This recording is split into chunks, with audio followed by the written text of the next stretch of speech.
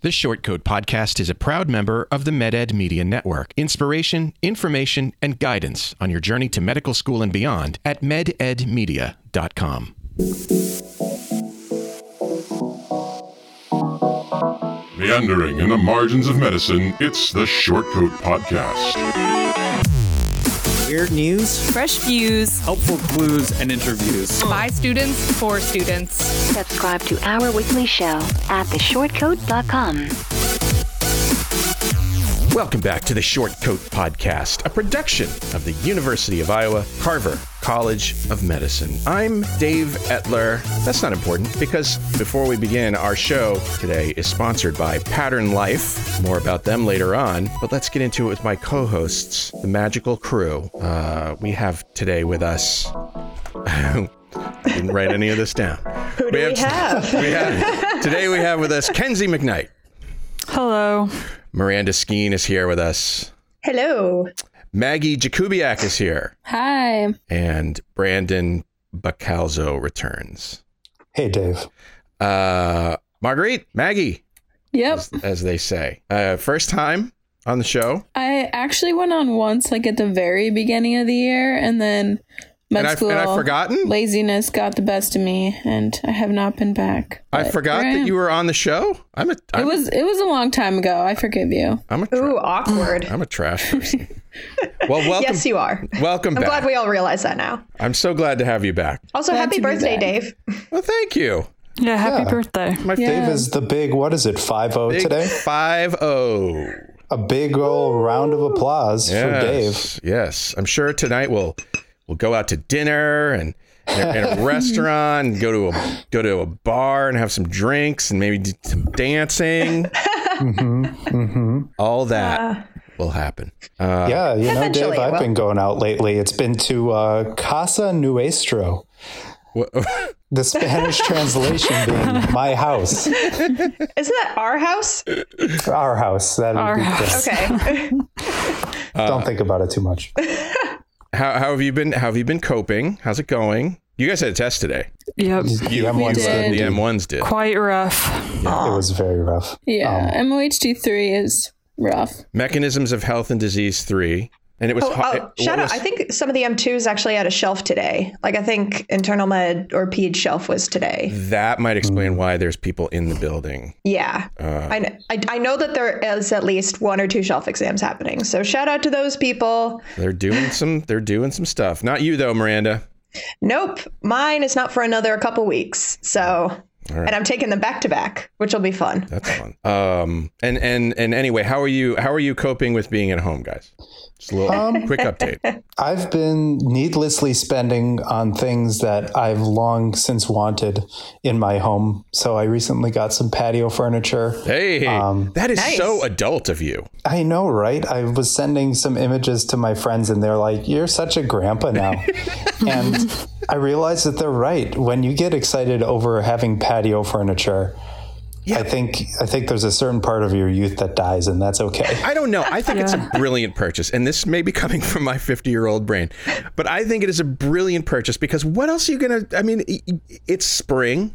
The only thing you can do is go outside. You can't go outside and do things. So going outside and sitting on your porch or your deck or whatever outdoor space you have available to you is it's genius. You got to do it. Absolutely. But that's how I've been mostly spending it. And then I've been also reconnecting with some old pals and playing some online video games that I haven't quite had the time for before. Nice. So all in all, doing okay. Feeling surprisingly insulated from all that's going on outside. Yeah. Nice. That's good. I've been doing similar things, playing some video games, online shopping.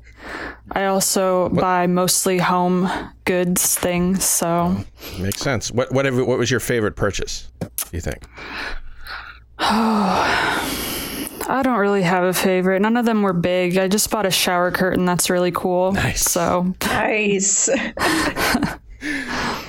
Maggie, what have you bought? I have not been getting on this online shopping train, but I've been playing a lot of Jackbox. It's like an online, that's fun. Yeah, like online virtual games with friends and family, and going on lots of walks outside. If this happened in winter, I think it would be that'd be whole horrible. nother story, but Yeah. getting outside is definitely I discovered I saving grace. need to do more of that because I was here at work walking around doing things yesterday and my knees hurt. And I'm like, why? Why are my knees hurt?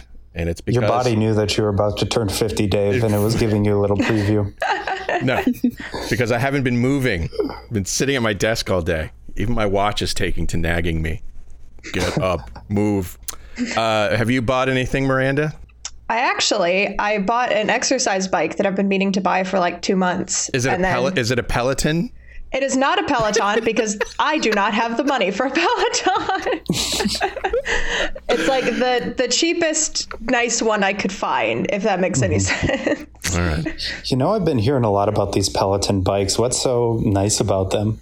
Their I'm price. not completely their sure. Price. I think it's their price. Like it's so absurdly high that it's a like status you're symbol. at a workout class, but you're not there in person. I think that's like the shtick of it is like they have scheduled classes and actual people that are directing you through, and it's kind of the same. It gives you a similar environment. I see. I will say, in defense of Peloton, I have actually been doing a bunch of their like non-bike stuff. So they have like strength classes and cardio classes and stuff. And those are actually have been fun.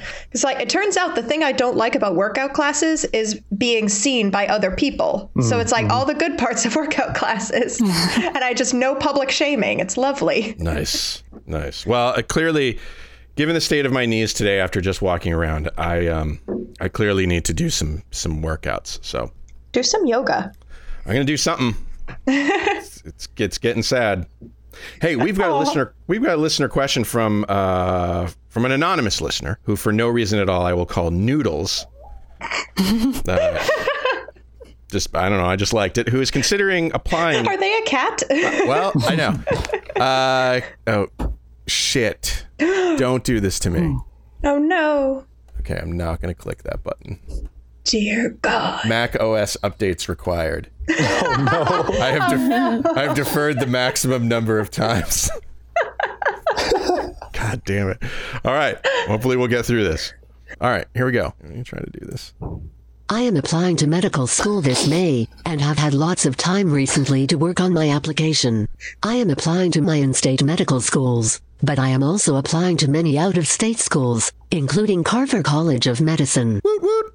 I was wondering what the adjustment to a new school, city, and state was like for out-of-state students. Were there any big advantages or disadvantages you noticed when going out of state for medical school besides the cost differences? I enjoy your show and look forward to listening every week. I don't know that we have any out-of-state students. Oh, yes, we do. Brandon, Yes, Wisconsin. I am as well. I am. Oh, good. I'm out of state. I'm the only in-stater. Yeah. Yeah, I didn't know for sure. I couldn't remember. So, yeah, what do you think? I like going out of state personally. Why? I don't know. I just like kind of being independent. I think I'm the kind of person that if I wasn't shoved out the door, I would never do things for myself. It's like I went out of state for both undergrad and med school, and it was nice because it forced me to actually like build a home for myself, like a home for myself, which was nice. I thought that was an advantage. Yeah, I think would the absolutely agree with adjustment that. kind of depends on where you come from. Like I'm from Minnesota, and Midwest is Midwest to some extent. Like I'm used to the winter, but my roommate's from California, and it was a bigger adjustment to her in some ways. And the ability of you to like travel back and forth to home is also a factor. Yeah, I definitely think it depends on where you're coming from. I came from another Big Ten university in Wisconsin, and I think when you're coming from a region of similar size, similar population, it can be refreshing more so than anything else. I think that there's plenty of room to find similarities and just enough difference to sort of keep you on your toes and keep you refreshed. And like you were saying, Miranda, sort of eke out your own existence in your own home in a new setting. Mm-hmm. Yeah. I will say, I don't know if any of us have experience with going from like a small town to a big city or vice versa. It's like I think what I'm hearing is that most of us I came from a medium city to a smaller city. So that was not too big of an adjustment. It was just like, okay, it's slightly scaled down and there's no big buildings. Like, okay. But I have a distinct feeling that going the opposite way would be a lot more disconcerting. Mm-hmm. Yeah, I don't think there's anyone here that can really talk about. I mean, I came from a smaller town and then sort of ramped up for university. I'm not sure what it must be like if you're considering, medical school in New York City or something like that. I visited Philadelphia once and I got so claustrophobic. I was like, nope. I used to live in New York and in Brooklyn and worked in Manhattan in Times Square. And I only did it for a year and a half. And then I was like, nope. I am not this person. I'm not this kind of person. I can't do it. Mm-hmm. Yeah, I don't think I could either.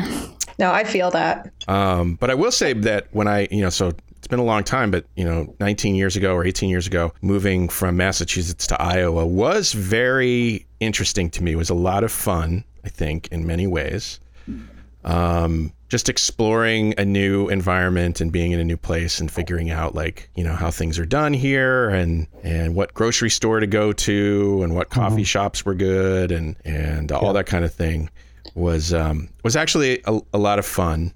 I think I might just be biased, but it certainly seems on its face that going from a large city to a smaller one seems to be a little bit more relaxing and less stress-inducing than the opposite. Some people thrive on, but my wife grew up in Boston, and sometimes she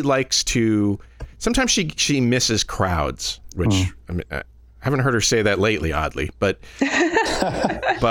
sometimes she misses crowds, and she will just go downtown to the Ped Mall in the summer and just hang out there because there are people there.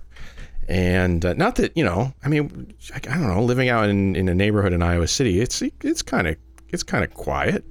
Yeah, it is. But yeah, going down, she gets to simulate that experience of being, hemmed in by a crowd. I think it's horrible. Not interested in that. Yeah. How is adjusting to? I'm sorry. Go ahead. Oh, I'm just to finish my thoughts. I think the main takeaway is that I think for a lot of us, breaking previous habits by that forced relocation is probably the biggest advantage of translocating yourself. Mm-hmm. How is adjusting to the College of Medicine? It's an interesting question.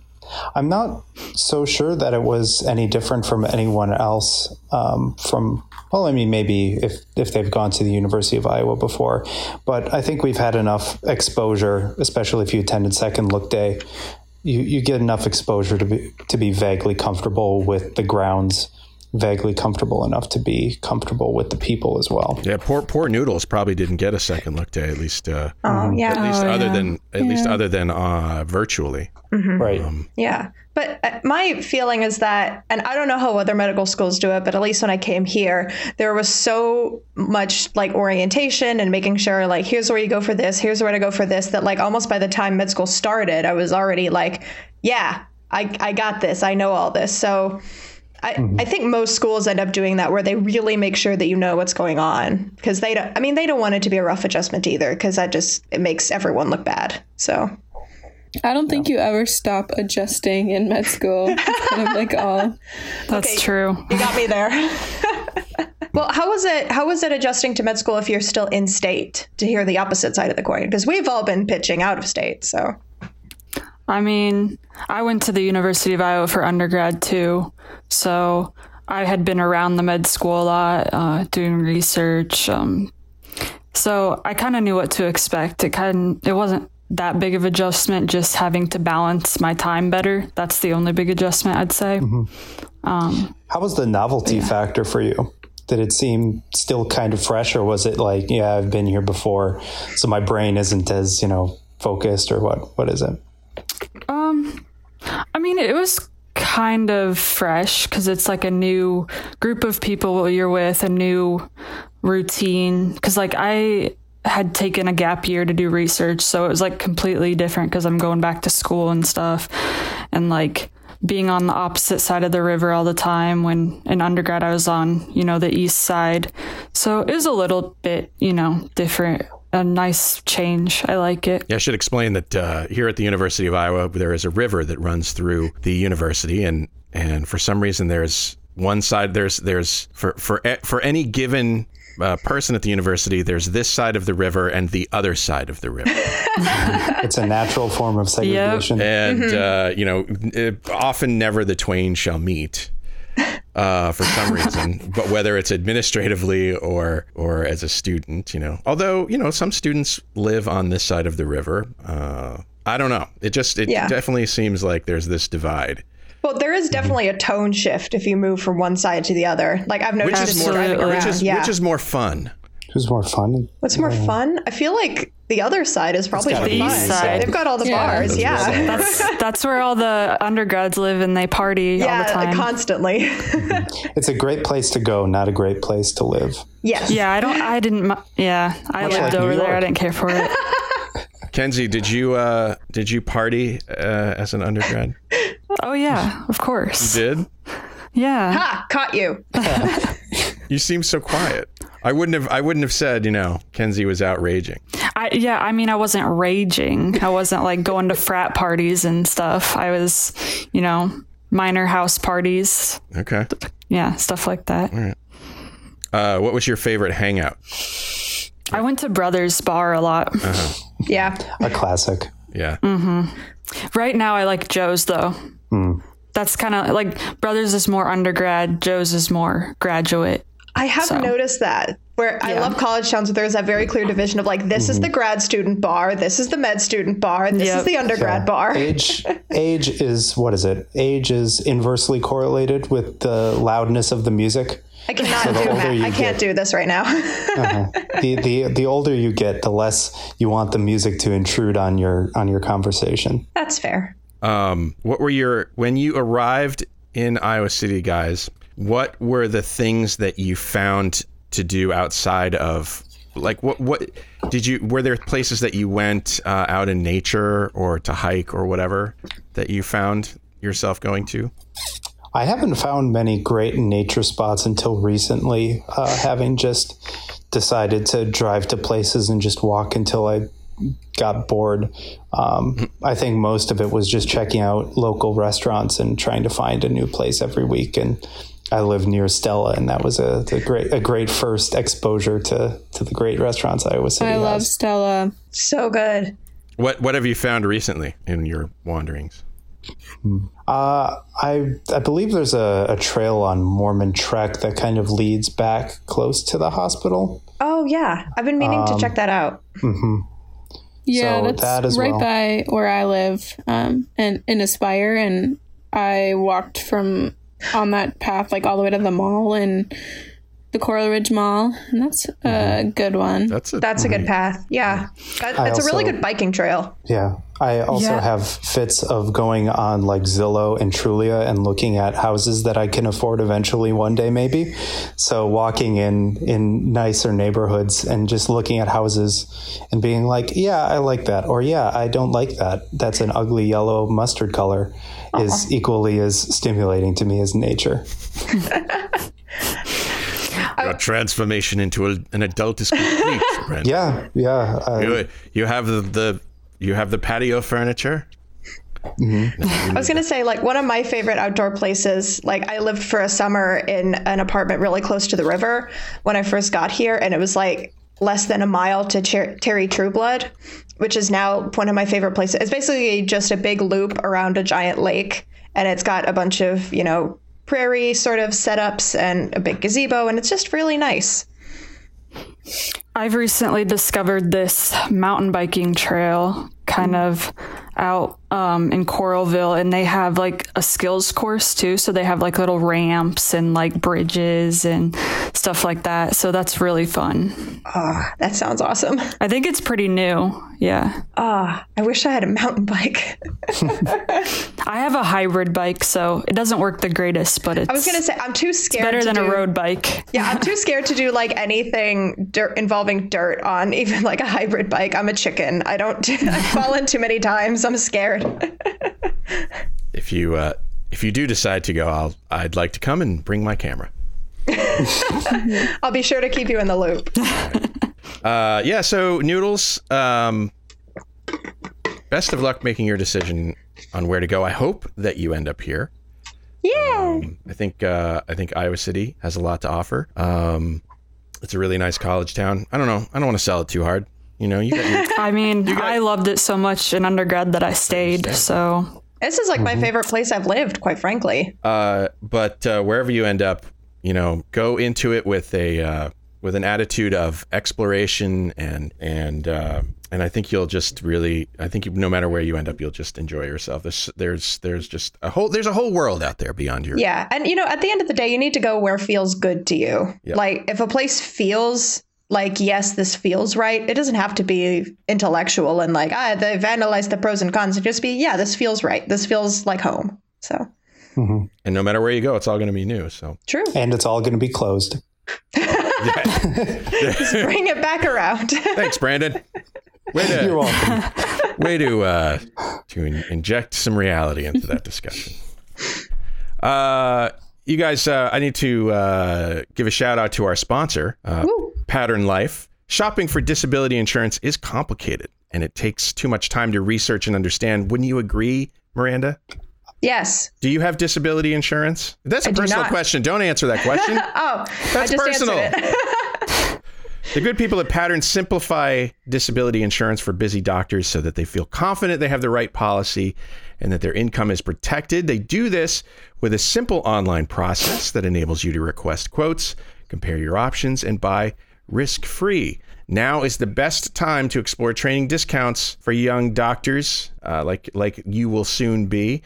Get started today by requesting your free quotes at patternlife.com/partner/shortcoat. Again, that's a great opportunity. patternlife.com/partner/shortcoat. Sorry, I interrupted. I thought you were done. No, that's fine. That's fine. What a great opportunity. I'm going to go get a quote right now. Bye.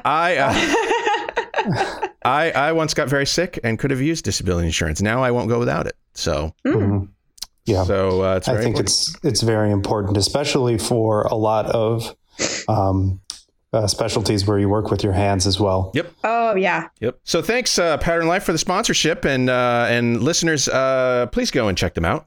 That would be great.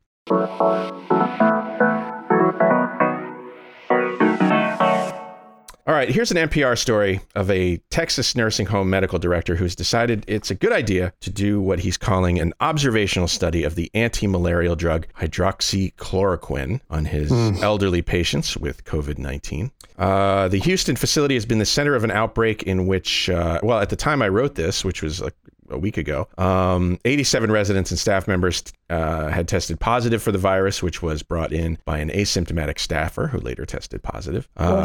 Dr. Armstrong being alarmed, Dr. Robin Armstrong was alarmed, so he decided that he couldn't just do nothing, so he used his connections as a GOP National Committee member to get a supply of the drug from donations made by one of its manufacturers. Armstrong says the overwhelming majority are awake and alert and can actually have a conversation, although some suffer from dementia. He admits that he didn't get consent in some cases because, quote, it's not required. He says it's common for doctors to prescribe new medications without discussing it with the patient or family members. From my perspective, he said, it's irresponsible to sit back and do nothing. The alternative would have been much, much worse. Plus, he says that hydroxychloroquine has virtually no side effects. And except for nausea, vomiting, loss of appetite, diarrhea, dizziness, headache, slow heartbeat, shortness of breath, swelling ankles, feet, unusual tiredness, unusual sudden weight gain, mental and mood changes, ringing in the ears, hearing loss, easy bruising and bleeding, stomach, abdominal pain, yellowing eyes or skin, dark urine, muscle weakness, unwanted, uncontrolled movements, hair loss, and hair and skin color changes. That's true. Wow. Amazing. Really? Well, I did. I thought you just knew that. No. I know. Sometimes I feel like I'm expected to know that as a med student. I know that sometimes I appear all-knowing, Miranda, but it's not true. I feel betrayed. Dr. Armstrong says he's going to put his findings on this observational study into, quote, some kind of report. Guys, is it true that doctors can prescribe medicines to their patients without consent? I mean, I've seen it happen. Yeah, I feel like it shouldn't. I think I've only seen it really occur in the case of, someone's got diabetes, give them metformin. It's kind of like for medications where it's almost a no-brainer for at least me, a first-year medical student, to go to this drug right away for a drug that's been proven to be effective for a condition. If you're talking about something where hydroxychloroquine, at least to my understanding, has not been approved by any major body for use for COVID. I think that foregoing informed consent in any situation isn't great, and especially in the case where you're using an experimental drug on patients who don't know what the potential side effects are and don't know what they stand to gain or don't know what they stand to lose.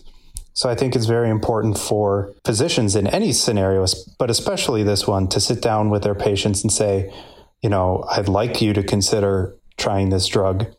Here's what you stand to gain. Here's what you stand to have in terms of side effects. And most importantly, here's what you stand to gain or lose if we choose not to put you on the drug. I think that conversation is most important, regardless of what drug you're using. No, I definitely agree. Yeah. I mean, starting patients on pretty much any drug should have at least a conversation, even if you're like, yeah, we need to put you on this and this is a no-brainer drug. It's still like, here's why I'm doing this. And especially if it's not a no-brainer drug, which hydroxychloroquine is not a no-brainer drug at this point. So let's say you have a patient who is who suffers from dementia. Mm-hmm. Can you do a medication study on that patient? I think. Oh gosh, I'm going to get in trouble from like medical ethics or something, because this is like the exact thing I get wrong on practice question sets. But well, I mean, like we can preface it by you can preface it by saying, I'm not sure what the ethics are. Yeah, like I'm not sure, but like my knee-jerk reaction would be no, unless they have like a power of attorney or someone who's responsible for their care that you discuss it with, and you're like, okay, yeah, go ahead and do this. Like, because 9 times if someone is unable to give consent, they'll usually have like a family member or friend that's like the next person that makes their medical decisions. So like, it's not a question of, oh, well, they can't consent, I might as well just throw things at them.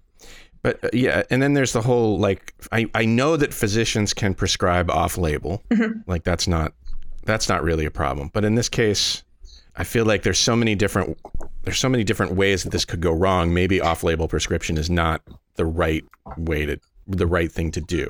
Yeah. I mean, you're going off-label with patients who may or may not be able to consent. Yeah, and you're not going to know that unless you actually like talk about that with them and be like, hey, listen, this is not what this label is for, but I think it could be helpful. And then they will either say, yeah, go for it. What do I have to lose? Or they will say, no, I would prefer not to. But either way, now at least you're asking. Yeah, I think the best option is always like transparency with the patient when possible, or the patient family. And he seems to be brushing it off and saying, oh, doctors do this all the time. And that shouldn't be the case, except for, like you said, Brandon, like in life-saving condition, like maybe in the ER where there's a proven medication that's a no-brainer. But he's like taking advantage of a vulnerable population is what my impression is. He thinks he's doing good, but I don't know. I think you're exactly right. At the same time, I can appreciate the emotions that this doc must be having. Doctors everywhere are having to deal with tremendous amounts of patient loss, and the urge to want to do something about it, I think, is admirable. But the way that this gentleman has gone about doing it, I think, is less than admirable. Mm-hmm. Yeah, I totally agree. It's to me, especially because, like Marguerite said, this definitely taking advantage of a population that is, a lot of them suffer from dementia, basically taking advantage of a disadvantaged population, which is just not okay to me. Like, just because they're elderly and in nursing homes does not mean that you get like blanket right to take their medical care into your sole discretion. That's just not something that you can do. That's power we shouldn't have. So I'm sorry, go ahead. No, I'm just getting off my soapbox. It's really vertigo up here. Here's the other question that I have. Yep, that's gone. Oh, yeah. Here's the other question. Yep. Okay, moving on. The other question I have is, this isn't exactly science that he's doing, right? I mean, there's no control. What can he actually learn from this? Just that it didn't. I guess he could learn that that it might not hurt people, for instance. He could learn that it's relatively safe in this group of people. Yeah, but I mean, he's already making that assertion to begin with. Yeah, that's true. He's already said that, yeah.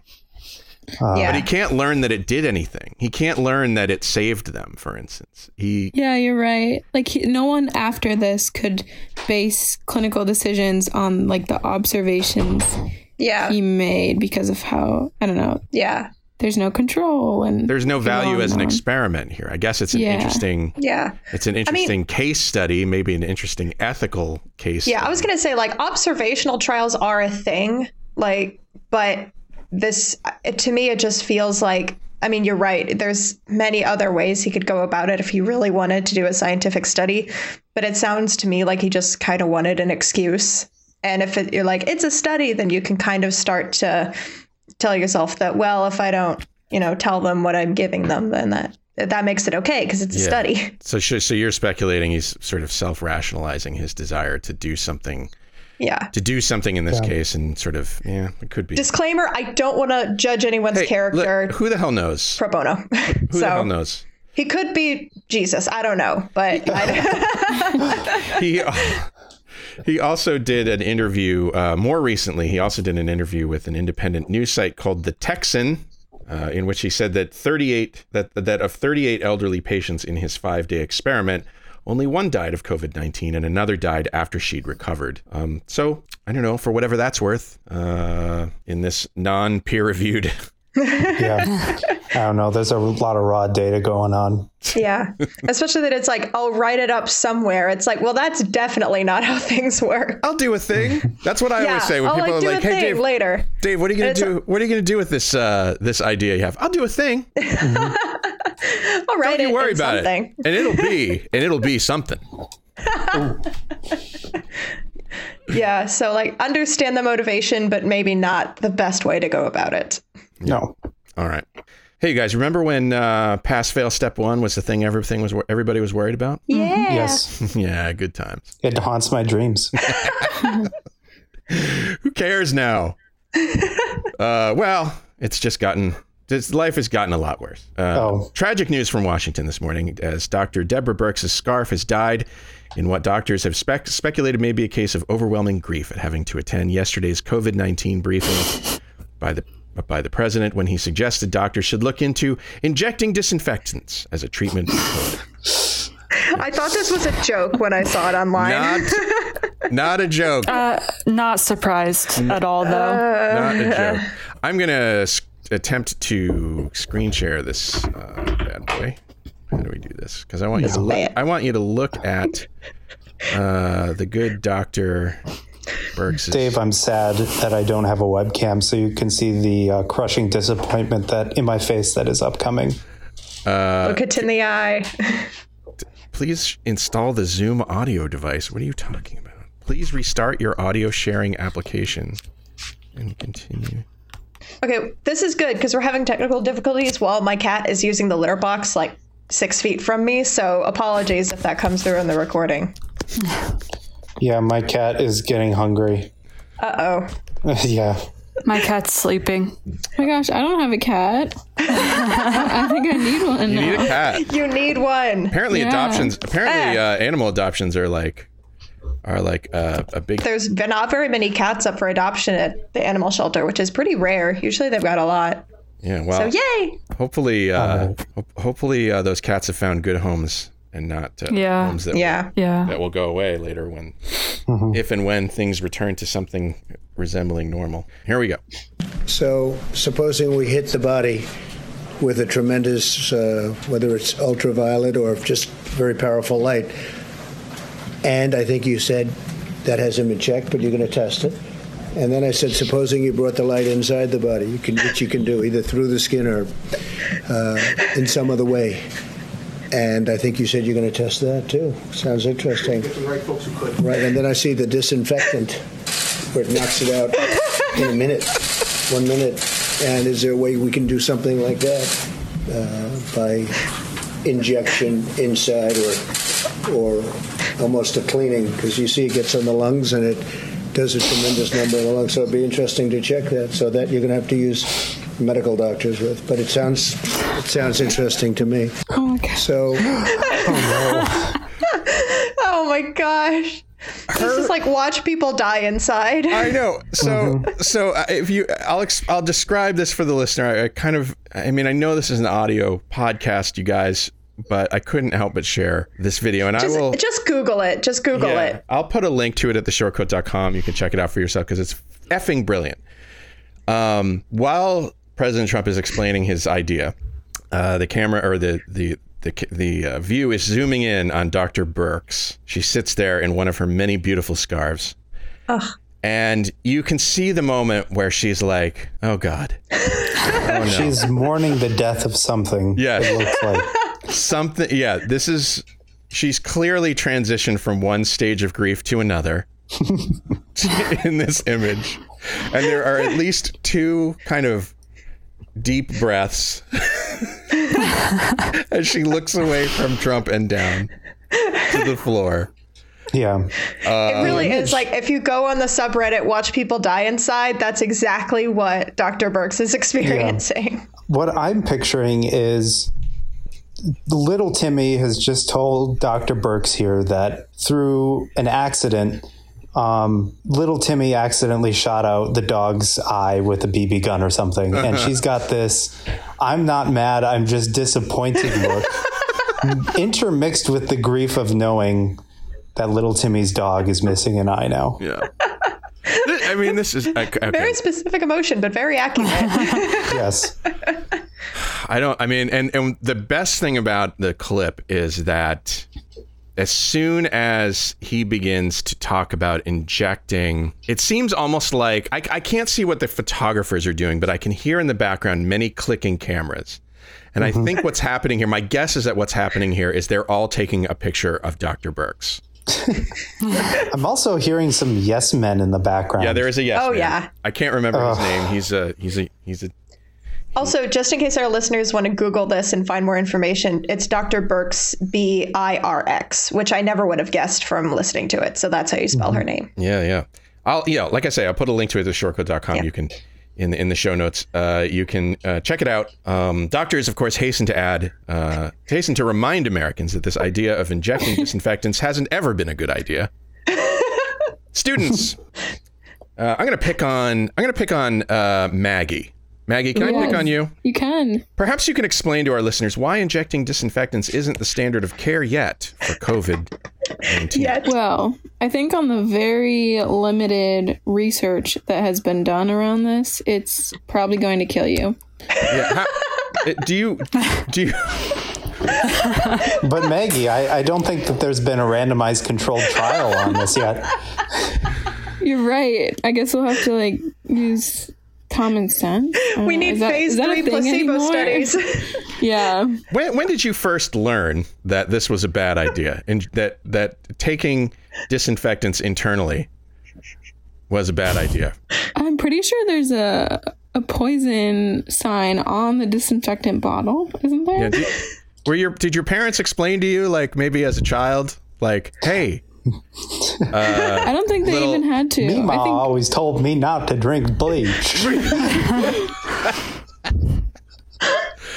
This is very unfortunate. I will say this is very unfortunate because there have been recently cases of people ingesting things that they hoped would cure themselves or prevent themselves from getting sick from COVID, from the coronavirus. I know Chubby Emu on YouTube just released a new video about 2 cases of people drinking, one drinking 91% rubbing alcohol, isopropyl alcohol, and what that did, and then another, and in the same video of somebody drinking bleach. Oh no! Come on, people, just stick to Everclear. Yeah. Oh God.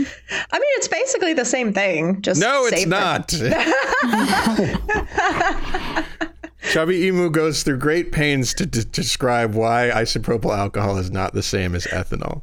Oh, and if you've ever seen him, his hair is just as infuriated as well. Sorry, I lost track of the conversation. Oh, boy. I do not want to be known as that chick on the Shortcoat podcast that encouraged people to drink isopropyl alcohol. Yeah, we discourage that sort of thing here on the show. I will say the one good thing that's come out of this is that it's got Tide Pods back on the trending page, which amazing. For that to circle back around is just, we're living in incredible times. They're calling him the Tide Pod president. Yeah. And we thought that when memes die, they die for real. Yeah. Unless the president resurrects them, which is a bizarre statement. Yeah, right. I wonder if we'll get any pushback from listeners on this, on what we're talking about. Please write us, because I mean, how could we get pushback on this? This seems so blatantly, obviously wrong. How could we get pushback? I don't know. We're politicizing a national crisis, Dave. Come on. I'm politicizing nothing. I am just very amused by. I'm politicizing the crisis, and it's sort of a, if I don't laugh, I'll cry amusement. Sure. For sure. But, that's look, I'm not one of those. I cannot take life seriously. It can't be done. I'm in the same boat with you, Dave. I'm the guy in the meeting who's giving suggestions on what we might do that are absurd because they just occur to me and make me laugh. Mm-hmm. Yeah. You're the comic relief. Well, I don't know if I am the comic relief, but I know that for me, I am. For instance, yesterday in the Medical Arts and Sciences Committee meeting, where we were discussing the Medicine and Society 1 and 3 courses and how they went last year. I started off the meeting by while we were waiting for it to begin, by telling everybody about some new software, a new website I'd learned of called Bueller. Have you heard of this? Mm-mm. You can use it to sign into your Zoom classes automatically so that you don't have to wake up and go to class. Had to happen sometime. It really did. The depths to which students will go to just get out of anything. Yeah. Which full respect, but still. I think Carrie Burnett, who's one of our curriculum managers, like the person in charge of the preclinical curriculum, was a little annoyed at me for sharing this during I think she already knew about it, but I think she was like, Dave, why would you bring that up here? I can't help it. Don't do that. You hurt nobody but yourself by doing that. Just get out of bed. Good Lord. Go to sleep early. Stay in bed. You don't have to get out of bed. That's right. You don't even have to get out of bed now. You can just roll over, click a mouse, and lie there with your eyes closed. It's great. One thing that Bueller offers is the ability to loop a video of yourself so that it looks like you're actually there. Mm-hmm. What? The naming is on point. Yeah. Totally.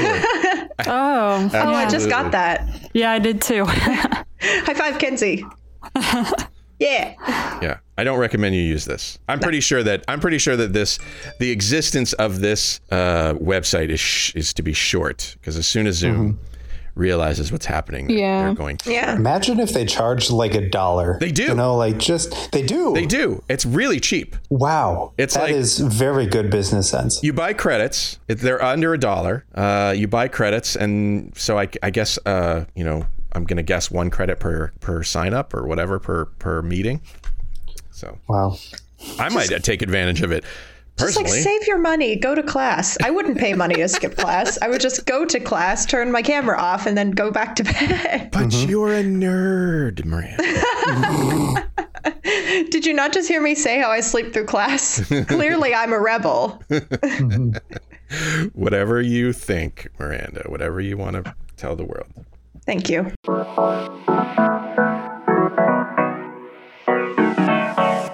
All right, I have another listener question. Yay! So here we go. My favorite. Here we go with this. Hey, Short Coats, what's going on? I called in a little while ago asking about how to make the most out of going to class. I think my name was something along the lines of lectures bore me, which was funny. Just wanted to follow up and say thanks. I'll definitely try the things you guys talked about. I appreciate that. Big Hawkeye wrestling fan. If you guys could somehow find Spencer Lee and get him on the podcast, that'd be great. Don't know who that is. And also, I wanted to ask, especially, in light of being home among the pandemic, how do you guys deal with family members, especially as young med students like M1, M2, asking you questions like you're already a physician? When they ask me questions, I'm like, guys, I graduate in May with a degree in chemistry. Ask me about hexagons. I don't know. I've decided that when I go home for Christmas next year after, 3 weeks of medical school, I'm just going to decide that everything's cancer until proven otherwise. Yeah. So, let me know. Thanks. Yeah, that's actually true. Everything is cancer. Yeah. I've kind of taken it as like a way to practice my interviewing skills.